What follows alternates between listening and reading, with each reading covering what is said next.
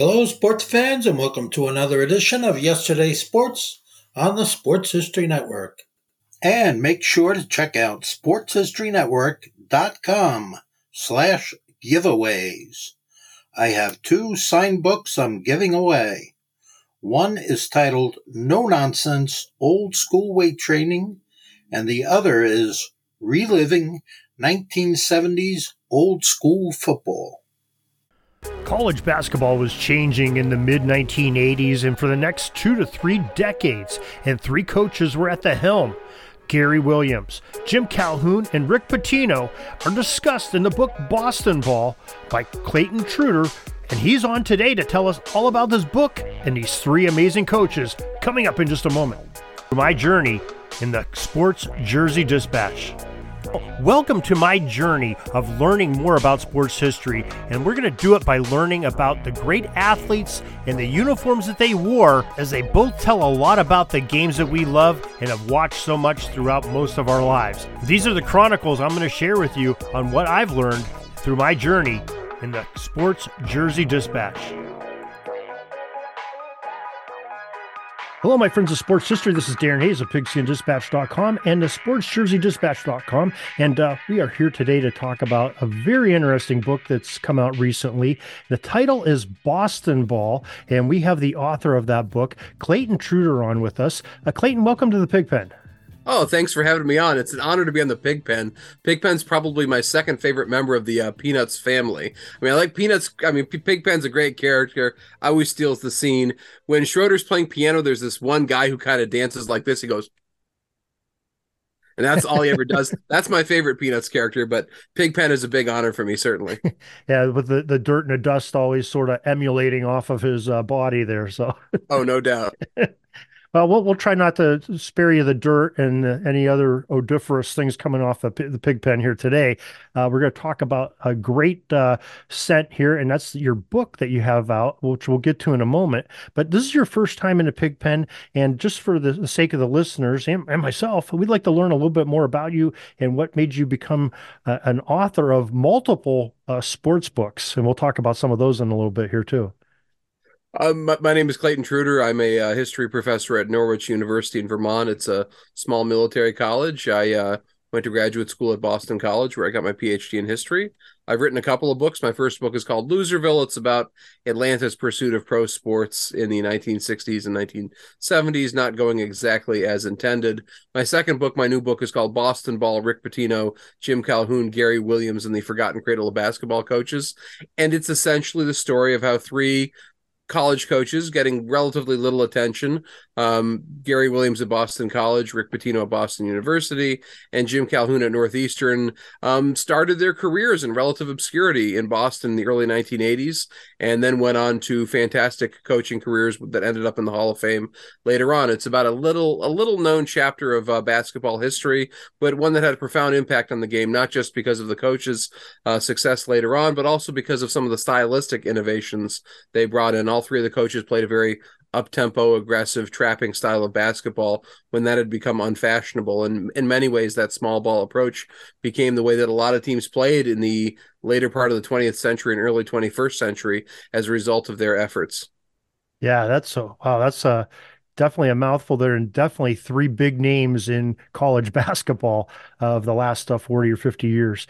Now, what was sort of your inspiration and what got you onto this story of these guys, all coming from the same area and sort of going up through the ranks almost simultaneously?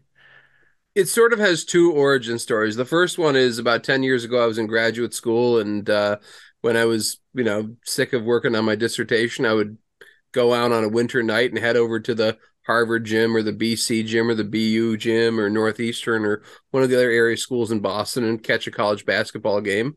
And it occurred to me that three Hall of Fame coaching careers began in Boston at roughly the same time, in Pitino, Williams, and Calhoun, and nobody really written about it. At roughly the same time, I always have a book going that's separate from my working kind of scholarship type stuff. And I was reading a book by John Feinstein called The Legends Club about the relationship among Dean Smith at North Carolina, Coach K at Duke, and Jim Valvano at NC State. And it struck me that there might be a possibility of writing a similar book about this subject. So once I finished graduate school, once my first book had come out, which was based on my dissertation, I was looking for a second topic, and it was right at the beginning of the pandemic. I handed in my first book to the publisher in like early May of 2020, and I was looking for something else to work on. Well, like, everybody was kind of at home and seeking out different projects, and I got this. I brought this idea of Boston Ball to my agent. He thought it was a good idea. We found a publisher with the University of Nebraska Press, and I started making phone calls. And since a lot of people were at home, it was very easy to get in touch with people. So I cranked out like 95 interviews with this book. I Wow. spoke with Jim Calhoun. I spoke with Gary Williams. I spoke with many of their players from each of these teams. I spoke with their opponents. I spoke with other coaches. I spoke with media members. I cranked out 95 interviews in basically 3 months. Wrote the book in like a year, and it takes forever for books to come out, so it's finally out now. But it's a book that was only possible to do so quickly because of the pandemic, both having the time to do it and then also just having a lot of people sitting around looking for something to do themselves.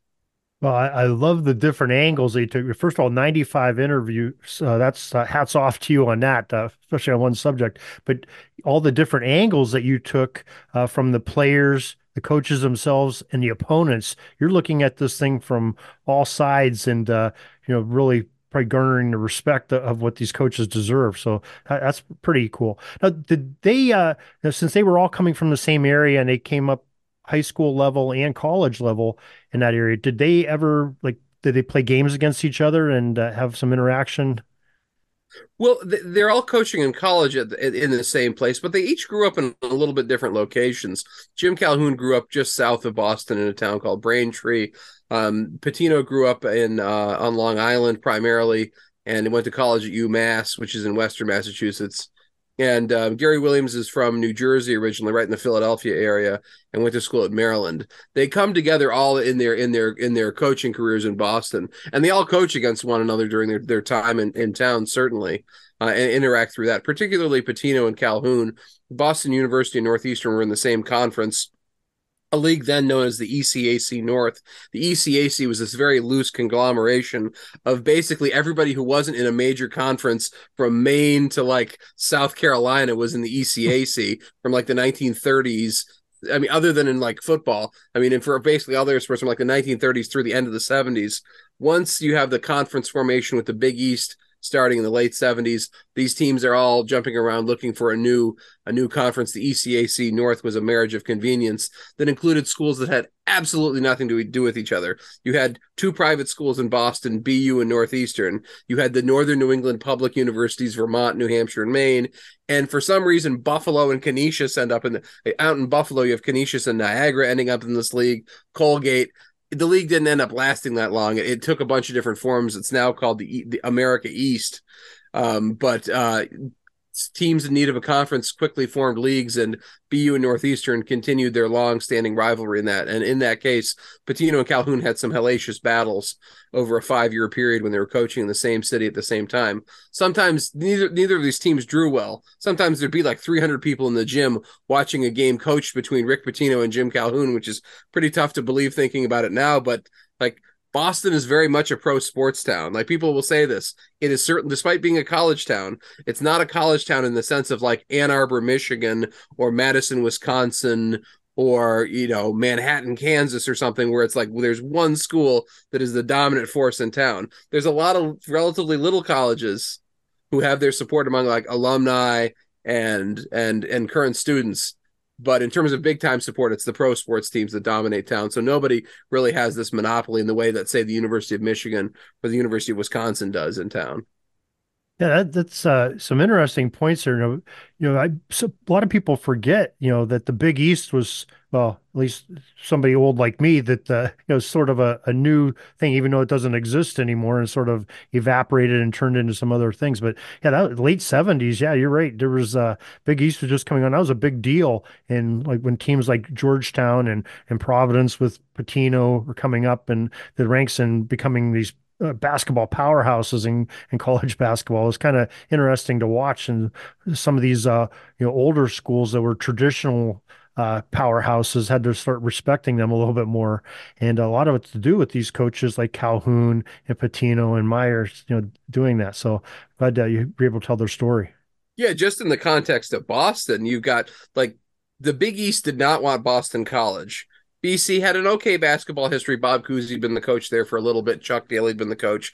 They'd had some good time periods. They'd been to the NIT finals in 1969, but this was not Kansas or something. This was not a major basketball power. The school they wanted, the Big East, was Holy Cross in Worcester, which is about an hour down the road.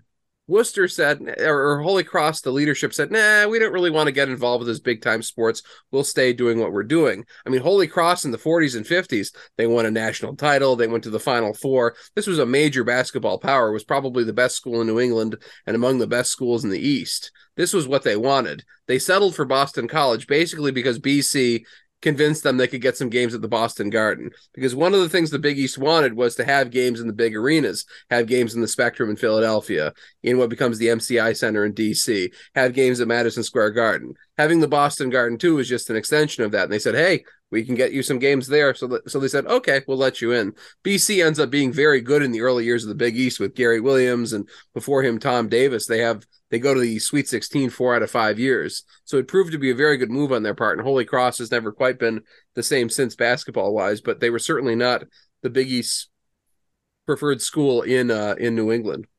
Oh, very interesting. God, I would almost think that they would be falling all over themselves to have somebody like BC be involved in that. Of course, like you say, maybe they're not the basketball power that we. But it was before Doug Flutie threw that pass too. I Yeah, mean, they talk that's about just the Flutie true. effect being this thing that like BC was a good school, but it was basically a Boston area school that had local support. Him winning the Heisman Trophy, throwing that pass on the day after Thanksgiving gives the school a much different profile, and I think the way it's perceived now is very much shaped by that. Well, I know that I'm a Notre Dame fan, so I know, at least football wise, Notre Dame and BC would always play because of the Roman Catholic foundings of both the schools, and they played each other throughout the years and had a great series in the 80s and 90s with the Holy Wars, I think they called it. But basketball, I know they competed in a little bit too. So I was aware of BC before Flutie, not recognize Yeah. them as some a big threat, but they were a team that you had to respect, like Rutgers and some of the other teams like that. But yeah, it's just I mean it's just still kind of shocking to me that they're wanting like the Holy Crosses and Canisiuses of the world, not BC in there. But that, hey, you times change and who knows. As somebody that grew up watching Notre Dame, somebody who still cheers for Notre Dame, but then went to Boston College for graduate school, I can tell you Boston College thinks about Notre Dame about 50 times more than Notre Dame thinks about Boston College. They're somewhere like a little bit below Purdue, I feel like, on Boston College's radar. I mean, on Notre Dame's radar. Boston College acts like Notre Dame's their big rival. I mean, it's a very, very odd power relationship. Like BC fans, like, oh man, we got to beat Notre Dame. We got to get them on the schedule. Notre Dame's like, well, if NC State doesn't have time to play us or Purdue, maybe we'll play Boston College. So it's a very odd power dynamic. That's an odd way to look at it too. So, oh, very cool.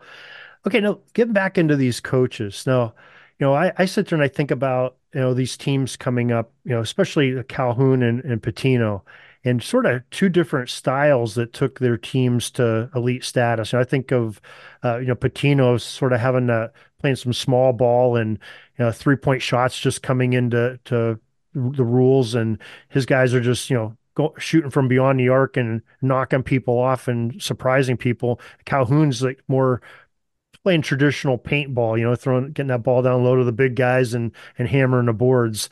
And so how did these two styles, two drastically different styles of coaching, at least strategy wise, both rise their teams up to the top?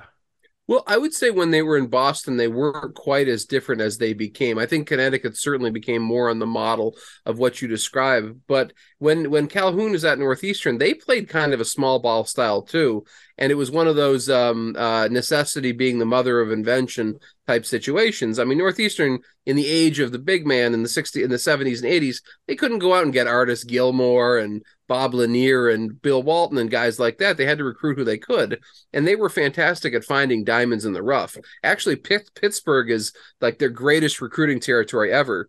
They had an alumni who had connections with the Upward Bound program in Pittsburgh and channeled a bunch of players from that area. Mark Halsell being probably the best known among them. A lot of these guys, they seem to find from Pittsburgh, a lot of guys who are like 6'5", 6'6", a little bigger than guards, but not quite the size of like being like a center or something, who could just run like they were guards. I mean, the Northeastern just recruited guy after guy, seemingly out of Pittsburgh and the Mid-Atlantic states, who were these sort of tweener guys size-wise, who brought a degree of speed and physicality with them that was sort of a hybrid between a guard and a forward. And they really ran over the competition in their leagues because of that. I mean, so many great players they got out of Pittsburgh and the Mid-Atlantic states that fit this model. So the kind of team that Calhoun coached at Northeastern in many ways resembled the small ball one might tend to associate more strongly with Pitino in many of his later stops.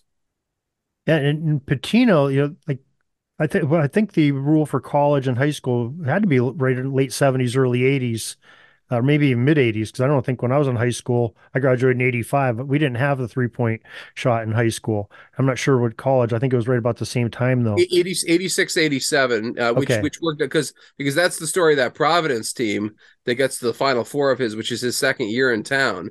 He coaches at BU until 83. He's an assistant for Hubie Brown with the Knicks for 2 seasons. He gets convinced to move back into college by a guy named Lou Lamoriello, who's the athletic director at Providence. They have a covert meeting in 1985 during the Big East tournament.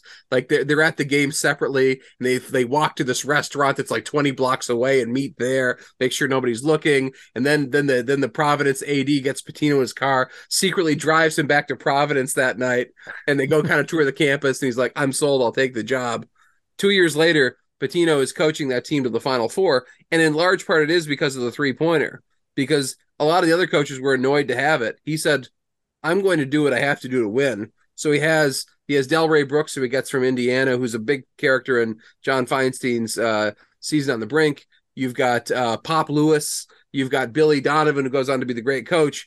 And he tells them in the preseason, if you take a shot inside of the arc, you'll have to run 5 miles. So all these guys did was shoot 3-pointers all preseason. They come in, nobody else can shoot 3-pointers at all. Syracuse took like 14 in the whole season, their first year, and I think Boeheim was mad about every one they took. Providence was taking like 20 a game, hitting like 8 or 9 of them. 3 of the top 10 3-point shooters in the league are guys from Providence, and it takes a team that's the bottom of the barrel in the Big East and makes them one of the conference's best teams, and eventually gets them to the Final Four. So Pitino very much made use of it that first year that they had it in 86, 87. Yeah, he really changed a lot of people's opinions because 86, I was in college and I went to a Division II school here in the area, and I didn't play on the basketball team, but a lot of my friends did. So I would get in contact when and the coach of our local college, Edinburgh University, was a family friend of my family's. So we'd have dinner every once in a while, and I'd always remember talking to coach and talking to some of my buddies that were playing on the team, and coach would always tell them, especially the big guys, if you guys try shooting from outside that arc, you're going to run 5 miles. It's sort of the opposite. The 3-point, it's just a trick pony. It's with your desperation at the end of a half and you're behind. That's what that's for. It's never going to be a solid point scoring thing. And I think a lot of coaches and a lot of basketball people thought that way. And Pitino may have been the one that really opened the floodgates and saw that people could use this as a weapon throughout the game and win some ball games by playing this the whole time, all 4 quarters and all. It seems like virtually every coach in that period was kind of an ostrich about the whole thing. They just thought it would go away if they didn't even think about it, didn't use it. I think it's very funny to listen to a college game or even a pro game. I mean, the pros have it from 81 onward. Listen to a game from that era.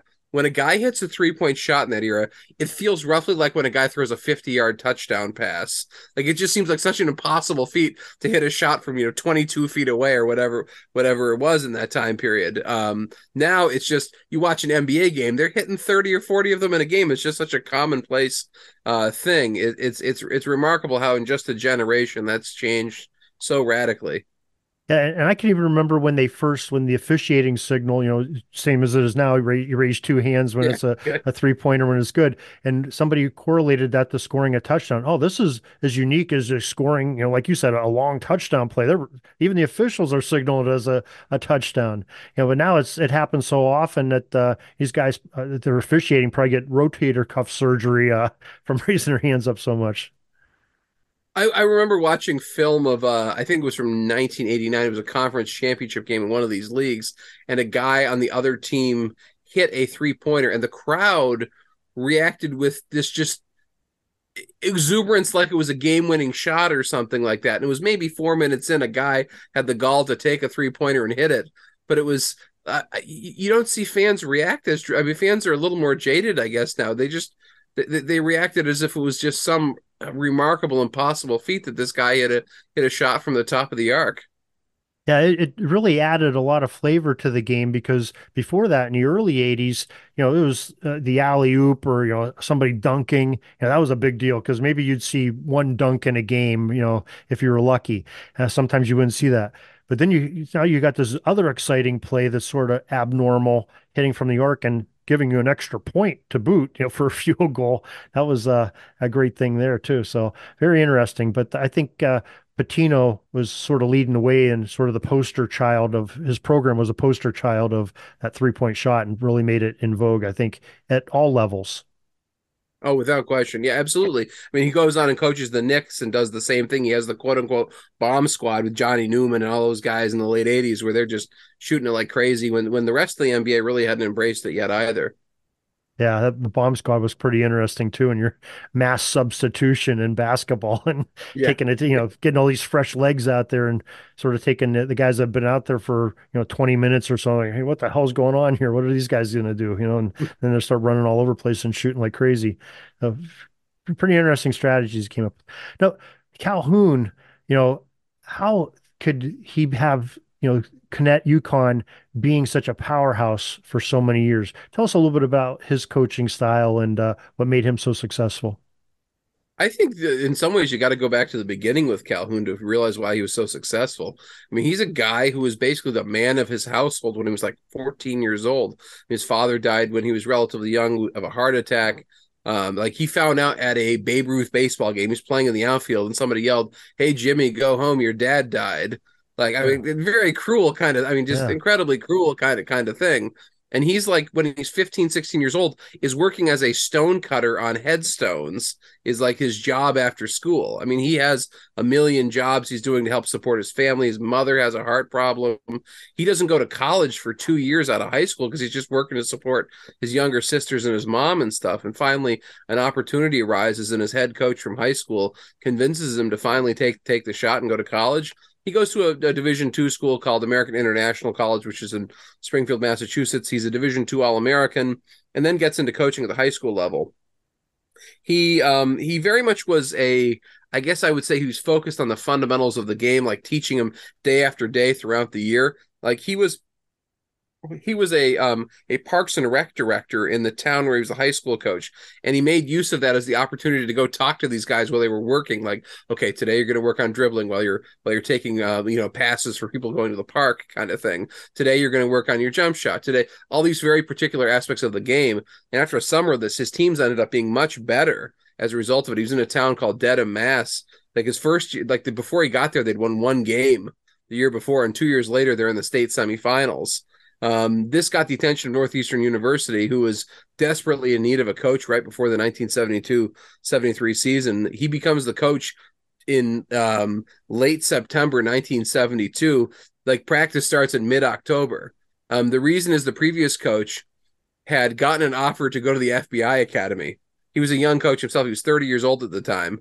He said, well, going to the FBI Academy will get me a really good job with the FBI. This is probably a more steady job than coaching a Division II basketball program that is in the process of moving up to D1. So he left to join the FBI, and they quickly needed a coach. So they called up the best high school coach in the area, and Pitino ends up getting the job and going from there. I mean, he very much installed a kind of a blue-collar toughness in his teams.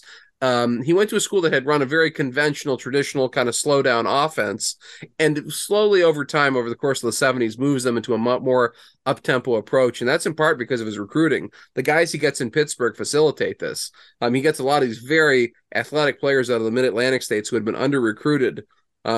His teams, I mean, Northeastern, before he got there, recruited guys from basically a handful of towns right around the city.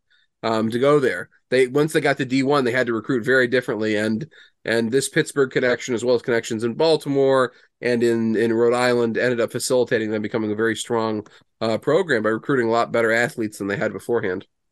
Wow, that's like polar opposite, going from a slow down kind of offense to more of a run and gun style. That's pretty drastic. Oh, very much so, yeah.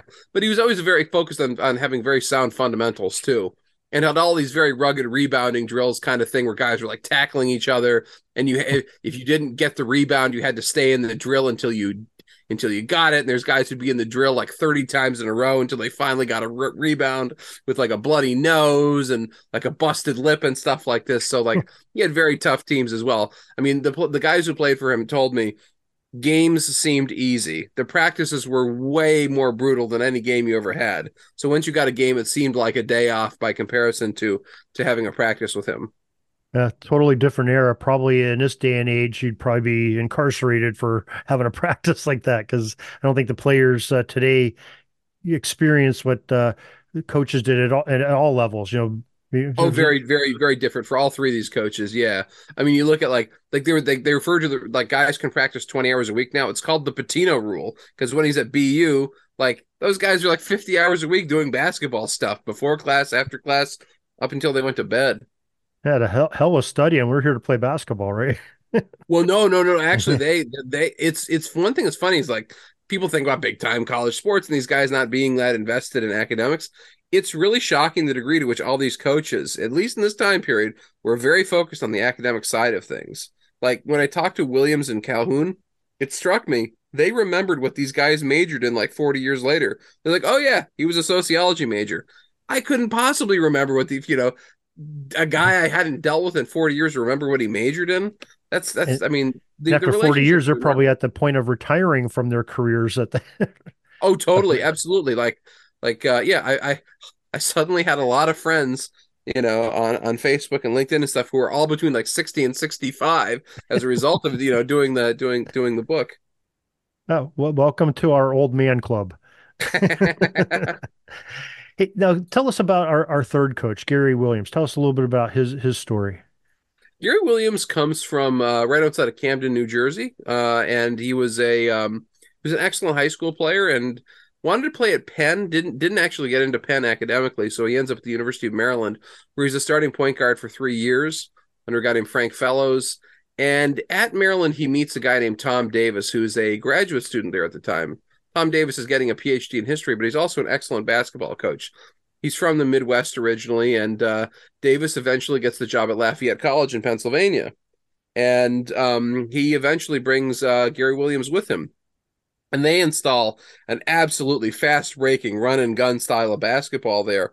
And Lafayette ends up beating out the likes of Temple and Villanova and Drexel and stuff like that to get NIT bids back in the 70s when the NIT was a very big deal.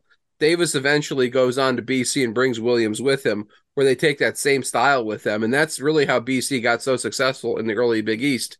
They were a team that just ran for 40 minutes. They've had full court press the whole game, fast breaking on offense the whole game. And Williams very much learns from Davis, ends up getting his own job at American University in DC.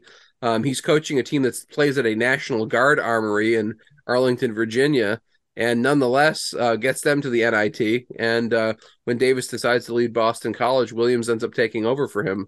And they continue that very aggressive style of basketball. I mean, I think you go back and watch them. You think of like UNLV in the 80s and Houston with Phi Slamma Jamma. They're very much playing the same style of basketball as those kind of teams. There's actually in 1982, there's a fantastic Elite Eight game between Boston College and the first version of that Phi Slamma Jamma team. Drexler's in it, Elijah as well as in BC, you have Michael Adams and John Bagley, guys who go on to excellent NBA careers too. It's really a fantastic game. There's not a ton of footage of it, but if you see footage of it, it looks like any kind of UNLV game like a decade later.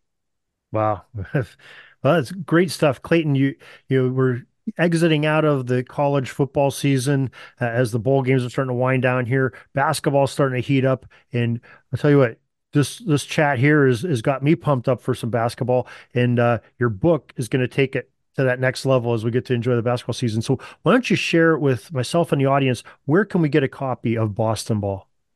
Boston Ball is available on all your well-known online retailers: Amazon, Barnes and Noble, Target, all those kind of places. You can also get it through the publisher's website, the University of Nebraska Press. Sometimes they have promo codes. There was one that just expired a couple of days ago. I had, but your best bet right now, go to Amazon, Barnes and Noble. You can follow me on social media, and the next time there's a good discount code, I'll be posting that as well. But yeah, it's available. And if you buy a copy of the book, message me on Facebook or Twitter or any of the social media sites, and I'll send you a signed bookplate as thanks. Okay, and why don't you give us some of your social media handles here? We'll also put them in the show notes and the link to the Amazon to Clayton's book as well if you're driving the car or anything. But Clayton, go ahead and give us the social media. Sure. On Twitter, I'm at Clayton Trutor, ClaytonTrutor. I'm Clayton Trutor on Facebook. I think I'm the only one there. It's a picture of a 9-year-old me holding a basketball, and I'm on LinkedIn as well as Clayton Trutor, and love to be your friend and all that kind of stuff with everybody. And I write for a wide range of other venues on typically sports related topics. I write for PBS Next Avenue, or I write for Hockey News, a lot of other city and regional magazines as well. And if you find Boston Ball interesting, I bet you'd like my other work too. Okay, and maybe we'll ask you to send us some links to that. We'll put them on either the show notes and on the subsequent article that we're going to write on Sports Jersey Dispatch, jerseydispatch.com, and we'll get that posted and get you hooked up to Clayton in that way too. Folks, we're also going to put this up on our YouTube channel, Pigskin Dispatch YouTube channel, so you can enjoy that and see Clayton here, or maybe not so much me. You can put your hand over my face as it's coming up here so you don't scare the children or anything. And Clayton, we really appreciate. You have a much better background picture, though.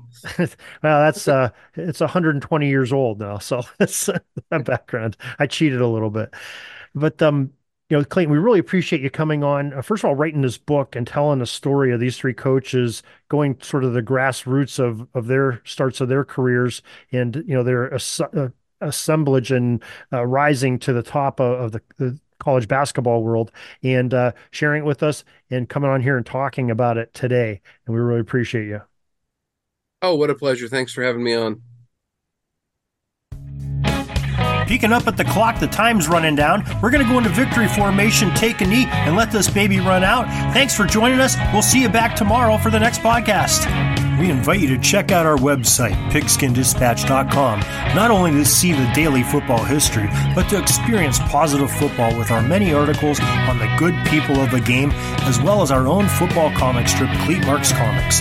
Pigskindispatch.com is also on social media outlets, Facebook, Twitter, Instagram, and don't forget the Pigskin Dispatch YouTube channel to get all of your positive football news and history. A special thanks to the talents of Mike and Jean Monroe, as well as Jason Neff for letting us use their music during our podcast. This podcast is part of the Sports History Network, your headquarters for the yesteryear of your favorite sport. You can learn more at sportshistorynetwork.com. Hey there, sports history fan. This is Arnie Chapman, aka the Football History Dude, and I wanted to thank you for stopping by to listen to another episode here on the Sports History Network. Our podcasters are passionate about uncovering and sharing sports stories from yesteryear. And if you didn't know it already, we have over 30 shows across the network covering all sorts of sports history topics. In fact, here's a glimpse into one of our awesome podcasts here on the network. Each week, the official Football Learning Academy podcast will take you deep into the history of pro football through interviews with players, coaches, or administrators in the NFL, as well as interviews with Pro Football Hall of Fame selectors, authors, and historians. You'll learn how the game evolved and important moments that shaped the sport into what it is today. And don't miss the Pro Football History Nugget of the Week. Listen to the official Football Learning Academy podcast on the Sports History Network. How about that? I bet you're super hyped to go listen to that new podcast, right? Well, to learn about this show and all the other podcasts on the network, head over to sportshistorynetwork.com/podcast. Again, that's sportshistorynetwork.com/podcast. Head over there today to find your next favorite sports history podcast.